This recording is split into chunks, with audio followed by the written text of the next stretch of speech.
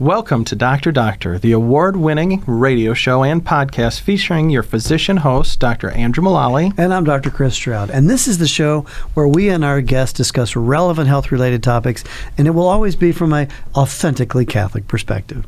Today, our guest will be heard across the EWTN Global Catholic Radio Network. For the first time on Dr. Doctor, our guest today will be Sister Bridget Mary Meeks, a sister with the Religious Sisters of Mercy based in Elma, Michigan. She's also a lawyer, and hopefully she can help us explain some of the legal challenges related to Catholic hospitals, the problems that they face in our current climate, and also the relationship they have with their local bishop. Yeah, we've had a sister who was a colonel and a surgeon.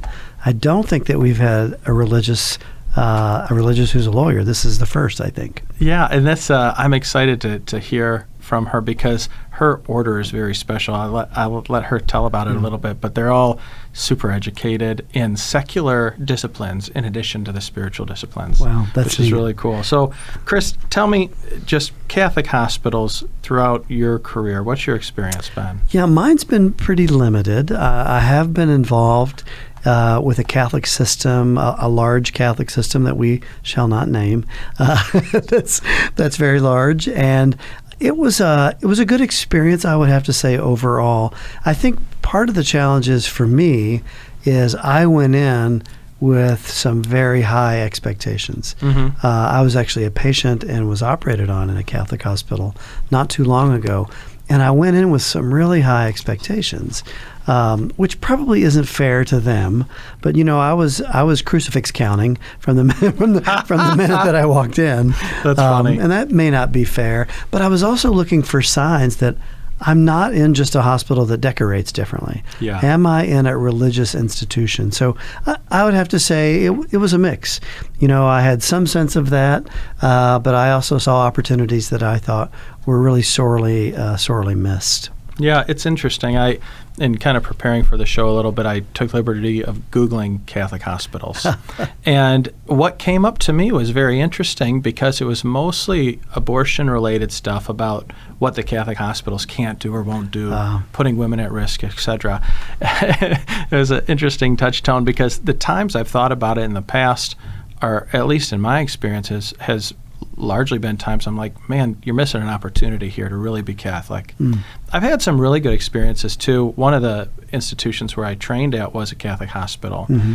And it was really interesting because especially in family medicine training, this was actually kind of in the OB realm. Just a little story. We had a pregnant lady we were caring for, and ultimately she found on ultrasound that the baby had anencephaly, which is a malformation that generally is not compatible with life longer than minutes or hours. Yeah. And so unfortunately the standard of care in that community was early induction, which is kind of inducing abortion by delivering the baby early. But the Catholic hospital, all the nurses on the OB floor said, well, you can't do that here.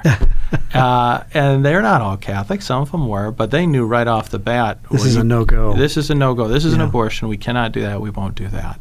Which was so, I loved it because a lot of times, at least for myself in training, you kind of feel like an island. You're walking on eggshells, but here you're like, gee whiz, I do have other people who are advocating for this. It was a really good opportunity also to talk to the other residents that I worked with because they did not get it at all. They're like, what is the deal here? I don't understand. And so we had a really good discussion about how this was pretty much just an abortion with maybe different words that people like to use. And so really good experience there. On the other side, you hear about Catholic hospitals that get out of line sometimes, and you couldn't tell the difference between a Catholic or a secular hospital with performing things that are against the ethical and religious directives. So, that's one of the big questions is obviously I think with both our stories, we expect a lot. We do. Our expectations are high, and shouldn't they be? And maybe they should be even higher than they are. Yeah. But, I think a story that plays out in far too many communities where there's a Catholic hospital and a secular or a non-Catholic private hospital, that the physicians move back and forth between those facilities. Yeah. And the Catholic hospital is at constant odds with, well, if I don't let them do that here, they'll take their business across the street Yes. and we'll close. Sort of that, no margin, no mission. Catholic hospitals have to stay open, but they don't have to sacrifice their ethics to stay in business. We know that. But I know that gets played out in America every day. And it is disappointing. I think, to your point, we're missing opportunities to witness and to be great. Yes. And I'm sure our guest is going to have some really fascinating insight and examples of that. Yeah, I'm intrigued because she's working in healthcare administration as a lawyer, and as a nun. So good grief, she'll have some good stuff for us. I guess one of the other things we want to be sure that we touch on too. I think I get this idea a lot. I don't know. I'm probably not the only one, but when you see sometimes a Catholic institution, whether it be a college or a hospital or something, not living up to the values that we expect, you're like, I wish I could fix that. Well, why doesn't their bishop fix that? And sometimes you look at the bishops and you're like, I'm surprised. And so one of the things that I'm interested to hear about as well, that she has kind of spoken to Tom a little bit about, is, the bishops have some real limitations in kind of keeping Catholic institutions in line, but they also have some opportunities as well. So I'm interested to get that story straight, just to know what's really unreasonable to expect and what is very reasonable to hope for and encourage in that relationship. Yeah, I'm sure that all of us could think of things that our priests and our bishops could and should do better. Yeah, why haven't they asked me yet? That's right. And I had a conversation with my priest recently, and I thought I'd really caught him in an opportunity that he'd missed.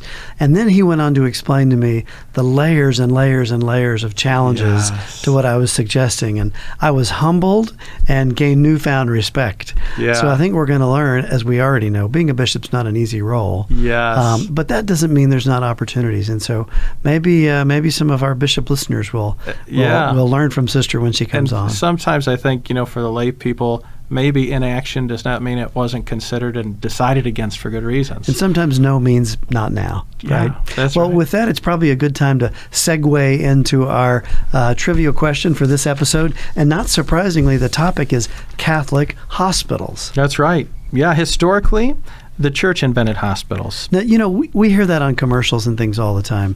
And to the casual listener, that may be a little tough to recognize. But this idea that you group sick people together, even down to the nurse's hat, has evolved. It's not worn anymore. Yeah. But that evolved because it was a sister's habit. Yes. But the church invented this idea we could care for people better if we got them in one building. Well, and that's one of the reasons why, the Hippocratic Oath has hung around for so long about caring for people, because it was such a novel idea. Before Christ, really the wealthy or kind of soldiers trying to keep them on the job, they got some level of health care, but it wasn't for the regular people. Yeah. And so the question is, Catholic hospitals. Currently, the 10 largest Catholic health systems operate more than 76,000 short-term acute hospital beds. So the question, what is the percentage of hospitals in America currently run by these big Catholic health systems? Great question. Question again. Well, you're going to have to listen, listeners, to the end of the episode to get to the answer to that brilliant trivia question. So we hope you'll stay with us. We'll be back after the break on Dr. Doctor. And we are back on Dr. Doctor today with Sister Bridget Mary Meeks. She's native of Denver, Colorado, did undergraduate school at Davidson College in North Carolina on a soccer scholarship. It seems like we should pause right there. So we're talking to a nun who's a lawyer who's a soccer star. Yeah, I think that's D1 too, so that's pretty impressive. She joined the Religious Sisters of Mercy in 2013. Served as the coordinator for the Department of Religion at St. Francis Health in Tulsa, Oklahoma. Got a master's in science and bioethics in 2019 at the University of Mary, and then went on to do law school at Villanova, where she just graduated. She's got a special interest in criminal law, especially where it relates to health care in trying to care for human trafficking victims and people suffering in the cycle of prostitution. And she started, or is starting, a human trafficking response program at her hospital, which I was very excited to hear about. Sister, thank you for coming on Dr. Doctor. Thank you for having me. Now, our listeners, I know, they're chomping at the bit, as they say, to know your story. So maybe we could begin with a little bit of your journey and how you ended up sitting here as the person you are talking to us. Wow. Well, I guess we could begin with my baptism, but that will take a long time. So, I when I went to Davidson, I guess to backtrack, when I was 10 years old, I wrote in my journal, God, I know what I want for the rest of my life. Wow. I love God. But then I proceeded to immediately also start detailing all the guys that I liked. And I didn't want to leave any guy out. So I listed every single guy in my fifth grade class at the time. And so, religious weren't around me growing up. I hadn't ever seen really a religious sister. My mom had taken me to Walburga Abbey in Colorado, just outside the border of Colorado and Wyoming. And so I had seen cloistered nuns, but I didn't feel called to that, and didn't know that there was anything else. I just thought to be a sister meant you were cloistered on this set of land for the rest of your life, and which is some person's call, but I knew it wasn't mine. And so I quickly supplanted the Lord with athletics and academics, and pursued it truly as a real love for, there was a certain innocence to it, though it did quickly override the Lord, but unintentionally. And so, and soccer conflicted with church on Sundays. Soccer won when I was tired from soccer, having been on a Saturday and it was a Sunday. The tiredness from soccer won out. And pretty soon, even when it was convenient for me to go to church, I no longer was in college. And yet I still carried a holy water with me to every soccer game and practice, and would pray that the Lord would glorify what I did. That to me meant that I'd score goals and do well. But in time, He used soccer as the way in which He reached me again.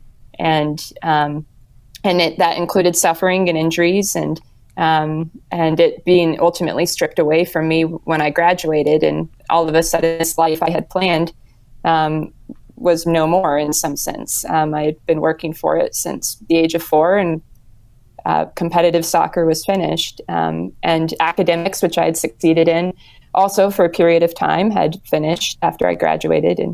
And so I remember then finally returning back to, I guess you'd say, the very first love, and going back to church and experiencing adoration freshly again, really for the first time since I'd been a child, and presenting to the Lord the question of, who am I? And it was the first time in my life I asked Him to define me to myself and to tell me who I was. And because I realized all these identities I had constructed as who I was had ended, and yet I still was existing, and so they weren't my essence. And then I proceeded to tell Him that He wasn't allowed to tell me that I was beautiful, that I was His daughter. I listed all these traits that I didn't want to hear, mainly because I wanted to make sure I wasn't speaking for Him. And I heard back very clearly after a long listing of things He couldn't say. Are you finished? And I was stubborn, and so I said, no, I'm not finished. And then I knew, after sitting with it for a period, I couldn't think of anything further that He wasn't allowed to say. And I said, yes, I am finished. And then simply and quietly, I just heard, okay, you are mine. And I knew in that instant, I had never thought to tell Him, don't tell me I'm yours. And yet it was a summation of everything I wanted to hear. And so I just started to pursue what that would look like for me in my life, to be claimed by the Lord. And He led me to the Religious Sisters of Mercy of Alma, Michigan. They had at that time a convent in Denver at the Denver Seminary. And Bishop Conley then was the apostolic administrator of Denver. And I had grown close to him through various activities. We did the Camino de Santiago together, and And so I brought to him my vocational discernment, and he said that I first and foremost needed to look at the Sisters of Mercy. And right then his cell phone rang, and it was one of the sisters calling him. And so he answered it briefly, and then later hung up and said, "I insist you speak with them now." Awesome. And so he sometimes teases me and says he answered my call for me. But Sister, maybe you could even give a little shout out and explain your order to people who are not familiar. So I went to medical school at Michigan State, and I did 2 years in Midland. And several of my professors at a secular medical school were nuns, sisters in your order, who were doctors. And it was really amazing for me to talk to my other medical students. They're like, what is the deal with these ladies? And just a cool way to evangelize. Just tell folks about your order a little bit. Yeah, so I'll tell about the order from kind of the way when I met the sisters. So as I said, Bishop Conley introduced me to them, and when I met the sisters in Denver, they explained to me how our community professes 4 vows of poverty, chastity, obedience. Those are the 3 evangelical counsels. But then a 4th vow of service of the poor, sick, and ignorant. And that our community interprets that vow to pursue intellectual development to a terminal degree for each sister. So that we can give ourselves to be of service to the church however she asks in whatever way is needed.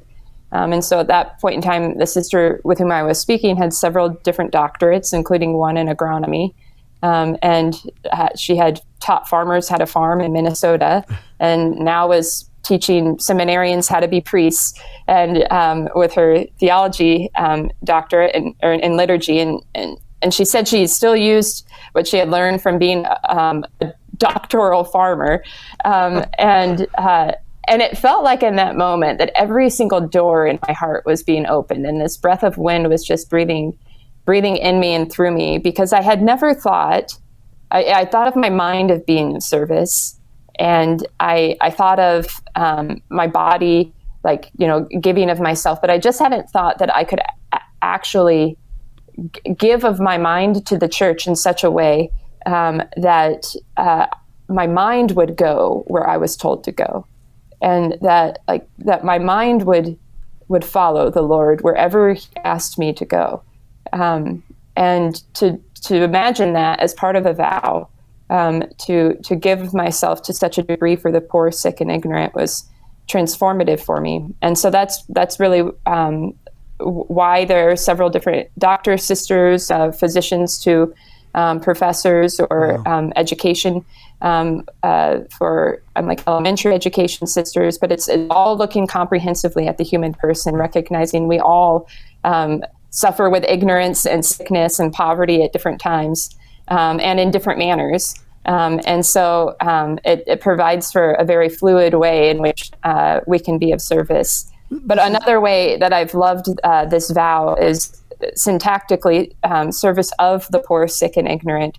It's not service to, but in our constitutions, it's service of. And I've grown also in my way of understanding to see that not only as that I give the best and pursue the highest formation spiritually and intellectually, but I also give my weakness and give that to the Lord as well. And so that my poverty and my sickness and my ignorance can, in some mysterious way, also be of service to the church.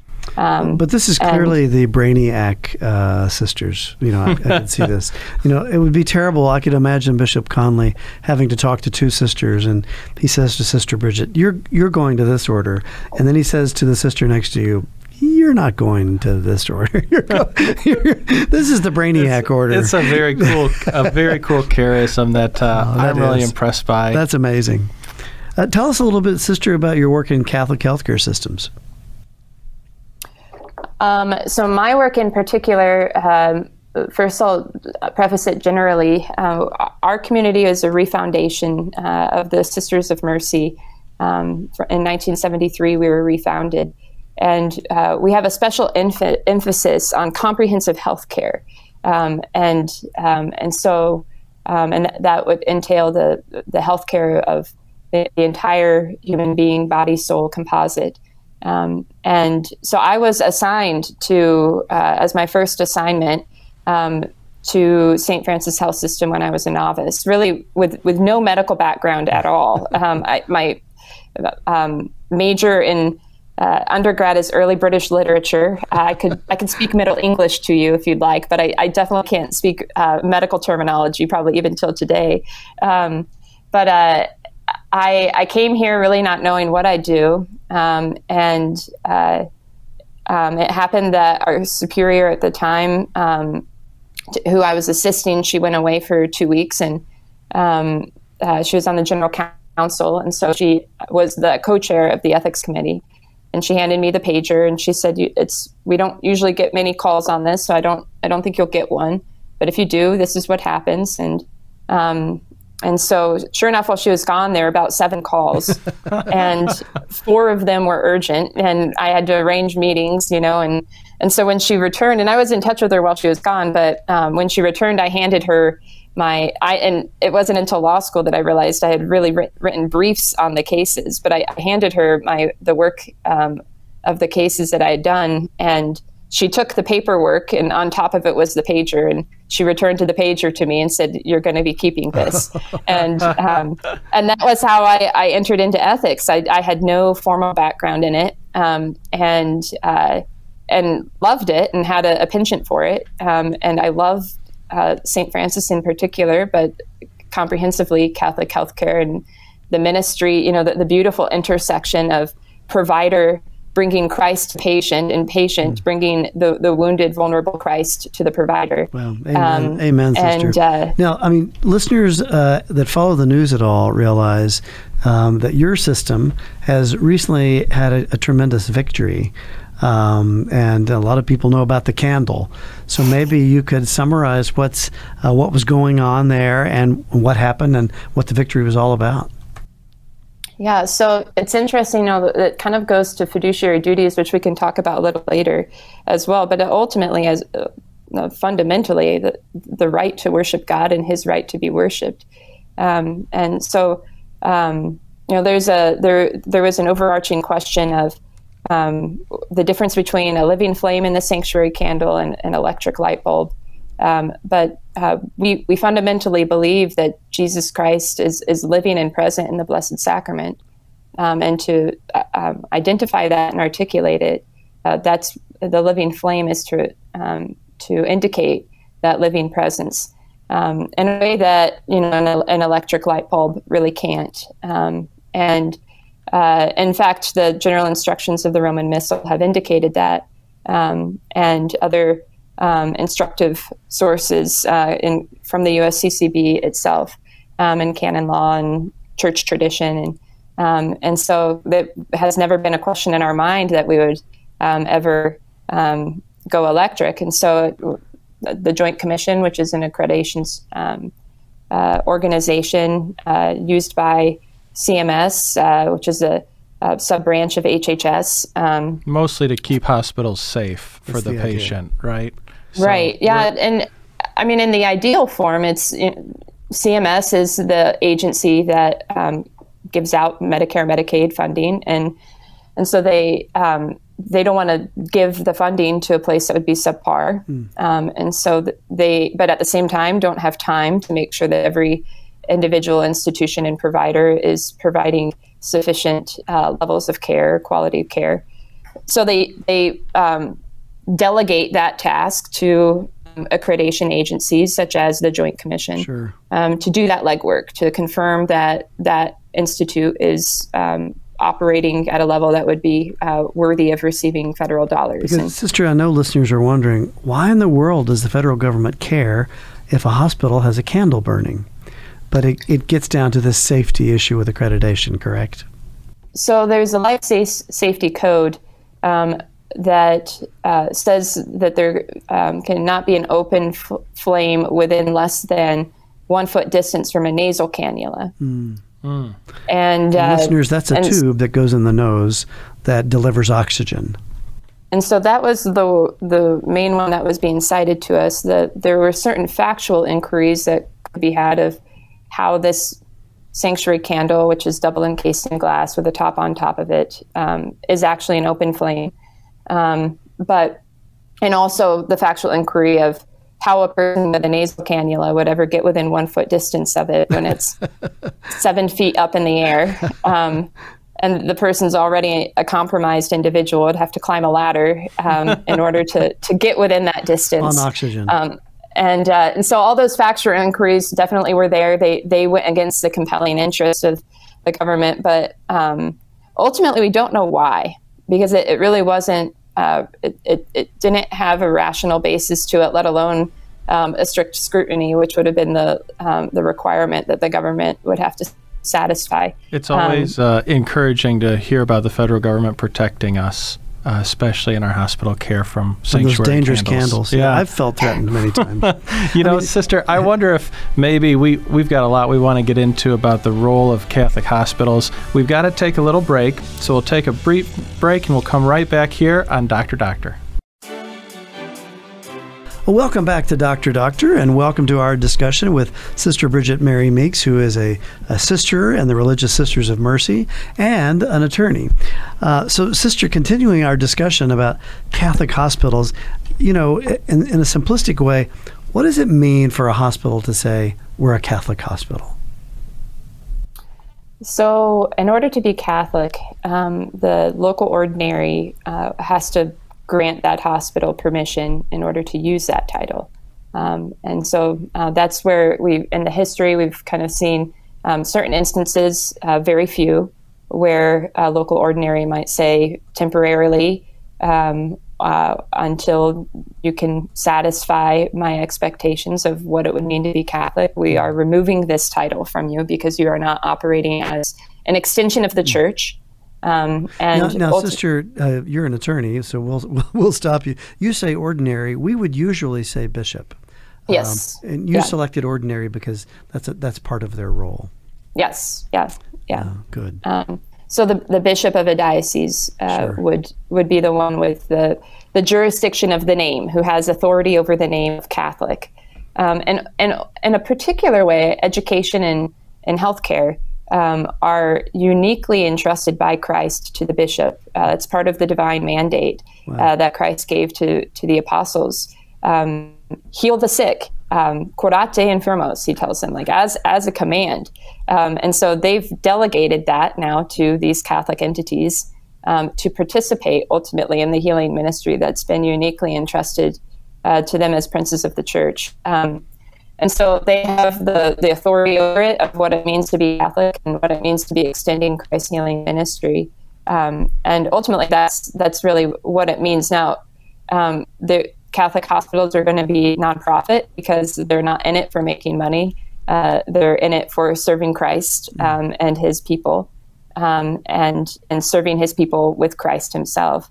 And so what that means then as a nonprofit corporation, as opposed to a for-profit corporation, would be that they both would have fiduciary duties. Corporate for-profit corporations and nonprofit corporations have fiduciary duties of loyalty and care, and that is what happens with any faith-based relationship, whether it be a trust, guardianship, any type where the control is separated from the owner.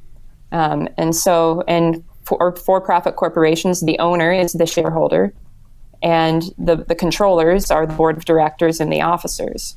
And so the controllers have responsibilities to the shareholders of loyalty, meaning they have to put the shareholders' interest above their own, and care. And if they don't, and if it can be proven, the shareholders then can sue the officers and or the board for breach of those duties. And a lawsuit could look like financial, which you would think of kind of just immediately, but it also could be an injunctive relief, which would be asking the court to command a certain action or inaction of the board of directors or the officers. Sister, is that really the main hammer, I guess, that the bishops have, is they can just remove the right for a hospital to use the phrase Catholic? Or does I think right now that's the only one that we've used or been aware of. And unfortunately, no bishop, no one ever wants to see that name removed. Because it's in many senses, if you ask the question, what does it mean to be Catholic healthcare? Healthcare can't exist without the Church. The Catholic healthcare is the model of healthcare. And hospitals, it's well understood that the first hospitals, as we know it today, came from the Church. And in fact, there's Hospital Architectural and Design magazine, secular magazine, explained the floor plan of hospital floors, how they are direct descendants of Catholic hospital floor plans, though a little different today. So the Catholic hospital floor plan in the Middle Ages had beds that radiated off of the altar. Wow. And it was and this article in a secular magazine said that somehow that altar participated in the healing process of the patient facing the altar. And that today that floor plan still persists, but instead of the altar, it's the nurse's station. And so it's fascinating. You can see how it still continues today. The altar used to be the nurse's station, and so cool. The agony really that bishops are in, that the Church experiences when we have to separate out that which should never be separated, what Christ has joined. It's a certain divorce that should never happen. It is a great suffering that the hospital itself knows a bishop will never want to do. And so because of that, I think we're put in certain situations where sometimes the line is towed and crossed very closely, and with that knowledge of that hammer is sheathed under lots of locks. And so the fiduciary duty actually is another tool where bishops can look at how they might be able to assert their authority over Catholic hospital, to ask them to do something, and through an injunctive relief, or even saying I could do this to them, and to let them know, it's not just stripping your title, but I have something else in my toolbox here. And so for a nonprofit, now I said that for for-profit, shareholders are the owner. Interestingly and beautifully, in nonprofit law, there are no shareholders. The owner of the nonprofit organization is the mission. And so the board of directors and the officers have duties of loyalty, care, and obedience to the mission of that entity. And the bishop would be able to plead special standing as a representative and a vicar of the Catholic mission of healthcare. I love it, because that, so often when you hear headlines and you're like, why doesn't that bishop do something about this? I think a lot of times we on the outside don't recognize that there's really limited options sometimes as what they actually can do, unless you go all the way and just sever ties, which is imprudent in some cases, I'm sure, because then you have no conversation whatsoever after that. Right. So this sounds like a novel approach to help the bishops influence Catholic healthcare in a new way. Yes. To really open up dialogue. I'm sure listeners can think of examples of Catholic health systems that are more or less Catholic. And there have been some isolated instances of late, I believe, where bishops have become very involved in the identity of systems that are not necessarily adhering to the teachings of the Church. But that's a tough spot for any bishop to find themselves in, I'm sure. Yes, yeah. And, so just to even explicate how there's an overlap with fiduciary duties and theology, the Living Flame example. On one hand, you could look at it purely from a religious liberty argument, and that is what we went with, and where I would go again and again and again. However, also, our mission at St. Francis is to extend the presence and healing ministry of Christ in all that we do. And we have duties of loyalty, care, and obedience to that mission. And so the very act, you only blow out that candle when Jesus is no longer present in the tabernacle. And so fundamentally, the very act of extinguishing the candle would be going against the mission of St. Francis. And so you could look at that and say, not only is this a violation of our religious liberties, but it's a violation of our very essence, of who we are as a Catholic healthcare organization, legally speaking. When I hear you describe that, I think of that bizarre interface between the federal government, doesn't get more secular than that, and the tabernacle and the presence of Christ. And you've got people on the one side of that discussion who would argue this stuff doesn't even exist, and on the other side you have people that are fighting with all they have for their freedom to burn that candle. What a tough interface of forces. Now we know which of the forces is greater, but still, that's quite a battle of the titans, isn't it? Yeah. It's the walking on the waves. The waves are tall, absolutely. But our God made those, and with our eyes fixed on Him, we can walk on top of them.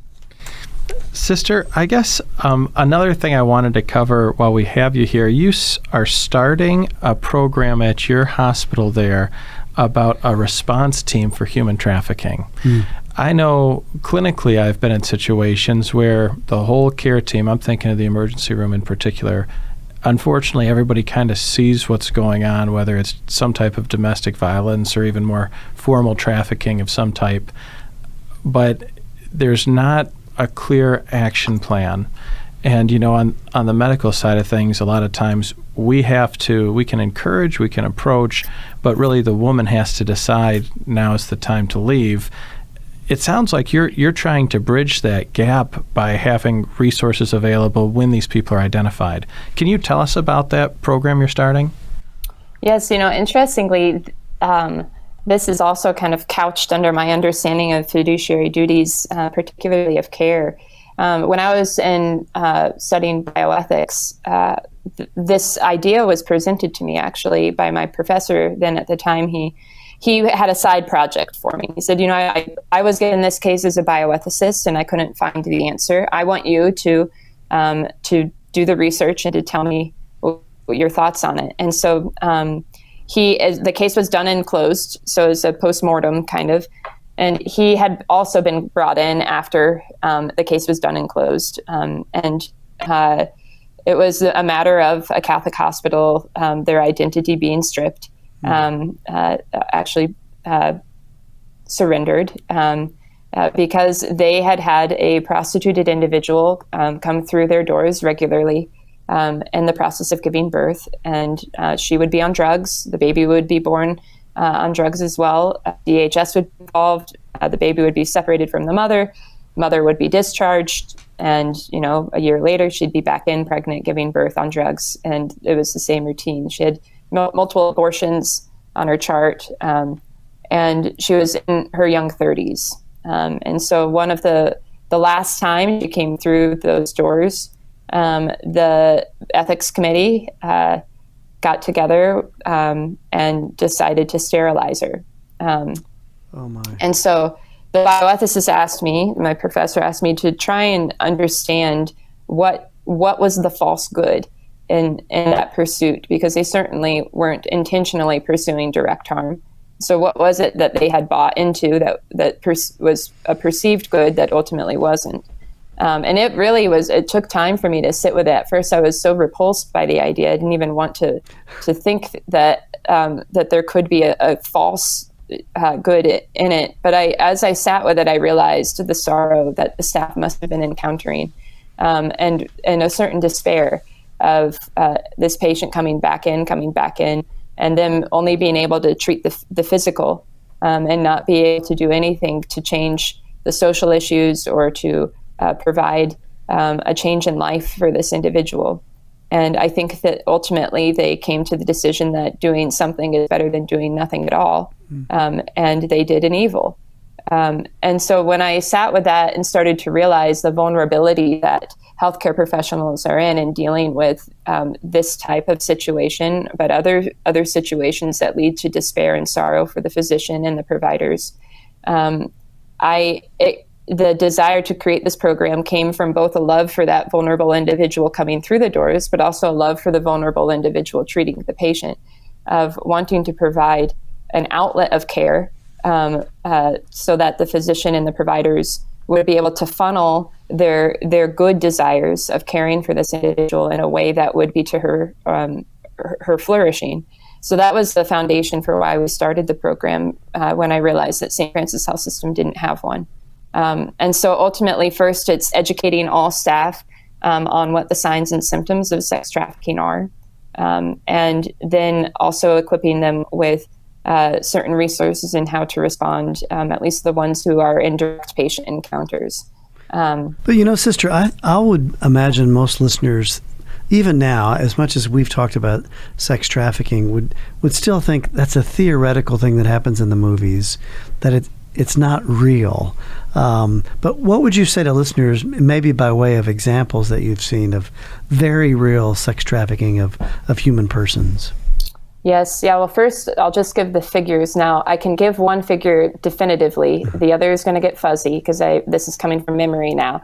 But 43 million persons are estimated to be human trafficked worldwide. And that incorporates labor trafficking and sex trafficking.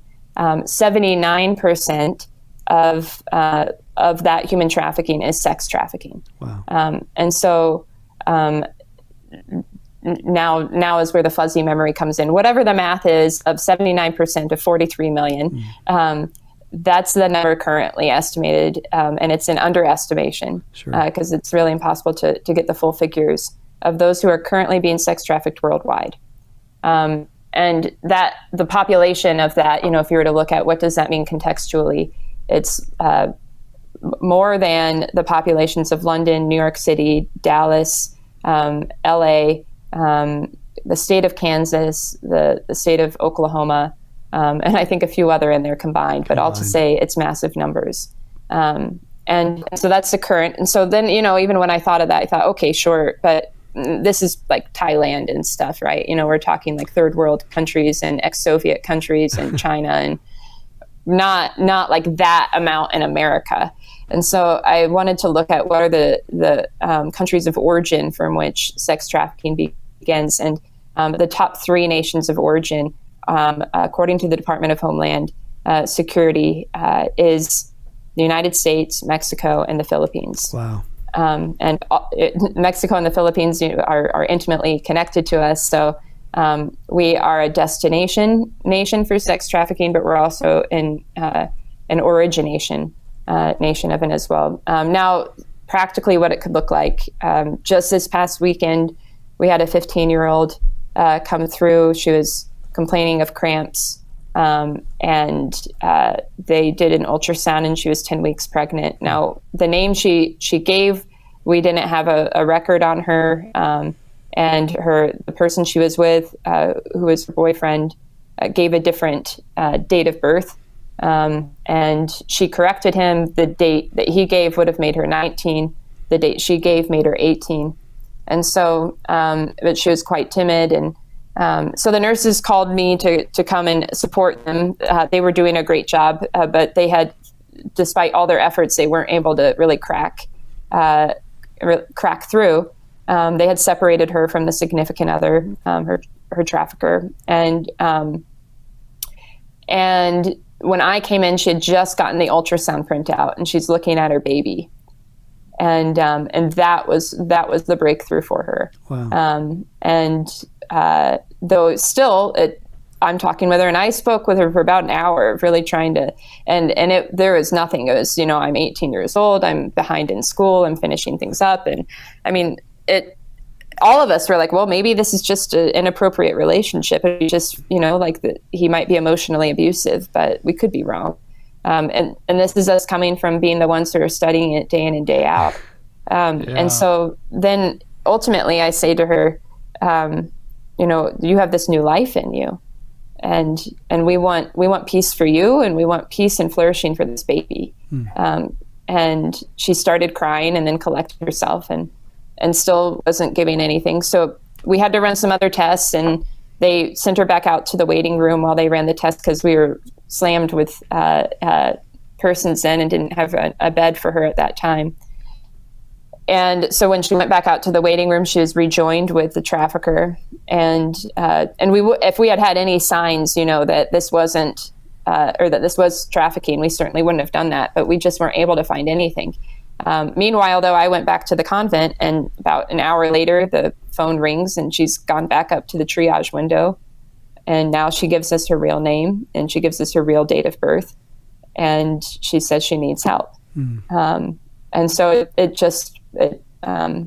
they say it takes on average 7 offers before a person is able to receive the help for an out. And we don't know if the person falls within the average, if we're time number 7, or if they're outside the average, but we just know that it takes a lot of offers. Wow. And it can be a UTI that's gone untreated.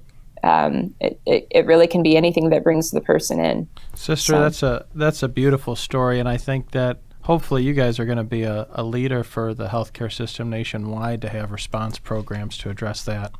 In the last minute or two of our conversation, I wonder if there's any resources, especially for the human trafficking, that we could point listeners to if they want to learn more, or if they are inspired to try and bring this to their community. The one resource that I recommend over and over and over again, now granted, there can be colorful language in the videos because it's direct interviews, but it's a website called thelifestory.org, and all spelled out, put together, thelifestory.org.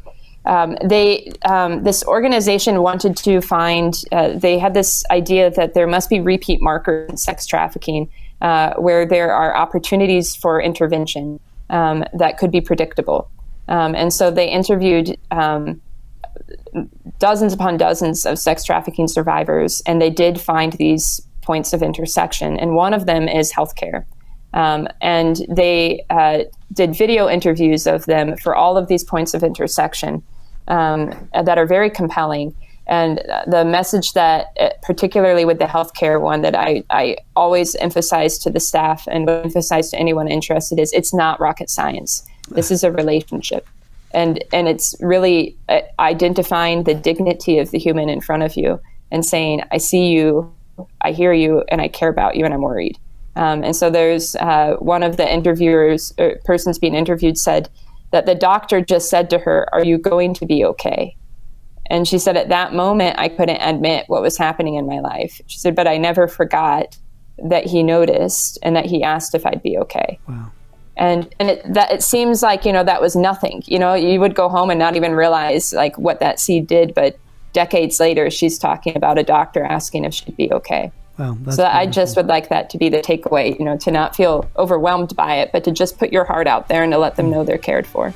That's beautiful. Well, Sister Bridget Mary Meeks, we can't thank you enough for your work and for you giving us some time and joining us here on Dr. Doctor. Well, thank you all. It's been a privilege. Thank you. Welcome back to Dr. Doctor, and welcome to this episode's answer to the medical trivia question, which not surprisingly deals with Catholic hospitals. Yes. What percentage? I'm a percentage guy. Tom always makes these questions with like A, B, C, D, or E options. Give me one percentage. So what percentage of hospitals in America are run by Catholic health systems? The answer is 15%. But a more practical term is 1 in 7 patients are cared for in a Catholic hospital. That really, 15% I think is hard. But 1 in 7, that's easier to get your brain around. That's an awful lot. We're still a driving force in the delivery of healthcare. And it's, I think, a huge opportunity for us to showcase to all these patients, who a lot of them are not Catholic, what it means to be Catholic. Talk about evangelization. Yeah, great point. Well, as we think about the top 3 takeaways, what comes to mind for you? The thing that I wish we had to talk more about, we'll have to delve into this more in the future, is using this new fiduciary duty. And fiduciary means money. Yeah, that's right. It's simple. Trust and money. Yeah, that's right. For the Latin people, fiducia. But using this new angle to hammer on non-for-profit corporations to get them to do what their mission says to do. Yeah. And I love that, Sister. What a beautiful way to use a legal mind and a religious vocation to help the church and help the bishops keep Catholic healthcare doing what it should be doing. Yeah, that is beautiful. How about you, Chris? What's number 2? Well, I'm not sure why, but when she said she was describing bishops and she described them as the princes of the church, it sort of caught me. And it's true. They're the descendants of Peter. The bishop that you see at confirmation or at some other sacrament at your parish could very well be the Pope one day. And they're the princes of the church to carry on that sacred tradition. And I just love that phrase, the princes of the church. We should remember that when you say hello to your bishop, you're speaking to a prince of the church. Yeah, it's our culture is so casual, but it's elevated. Yeah. That's a significant role. And then my favorite takeaway was she described the waves being tall. And that God made those waves, and with His help, we can walk atop them. And I think she was describing no battle is too big when right is on your side. And they took on the federal government over the religious freedom of burning their candle.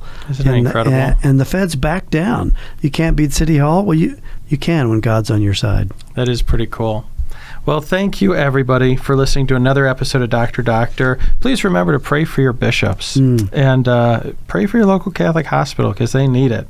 You can find all of our old episodes on our website, drdoctor.org. Just click Episode Archive at the top. We have 300-plus episodes, and you can search by topic or by guest. And if you'd like, you can actually watch us on video on drdoctor.org. Click on that. You can also submit a question if there's something you'd like us to speak to. We'd love to hear from you. This is Dr. Andrew Mullally. And this is Dr. Chris Stroud. We're signing off until your next dose of Dr. Doctor.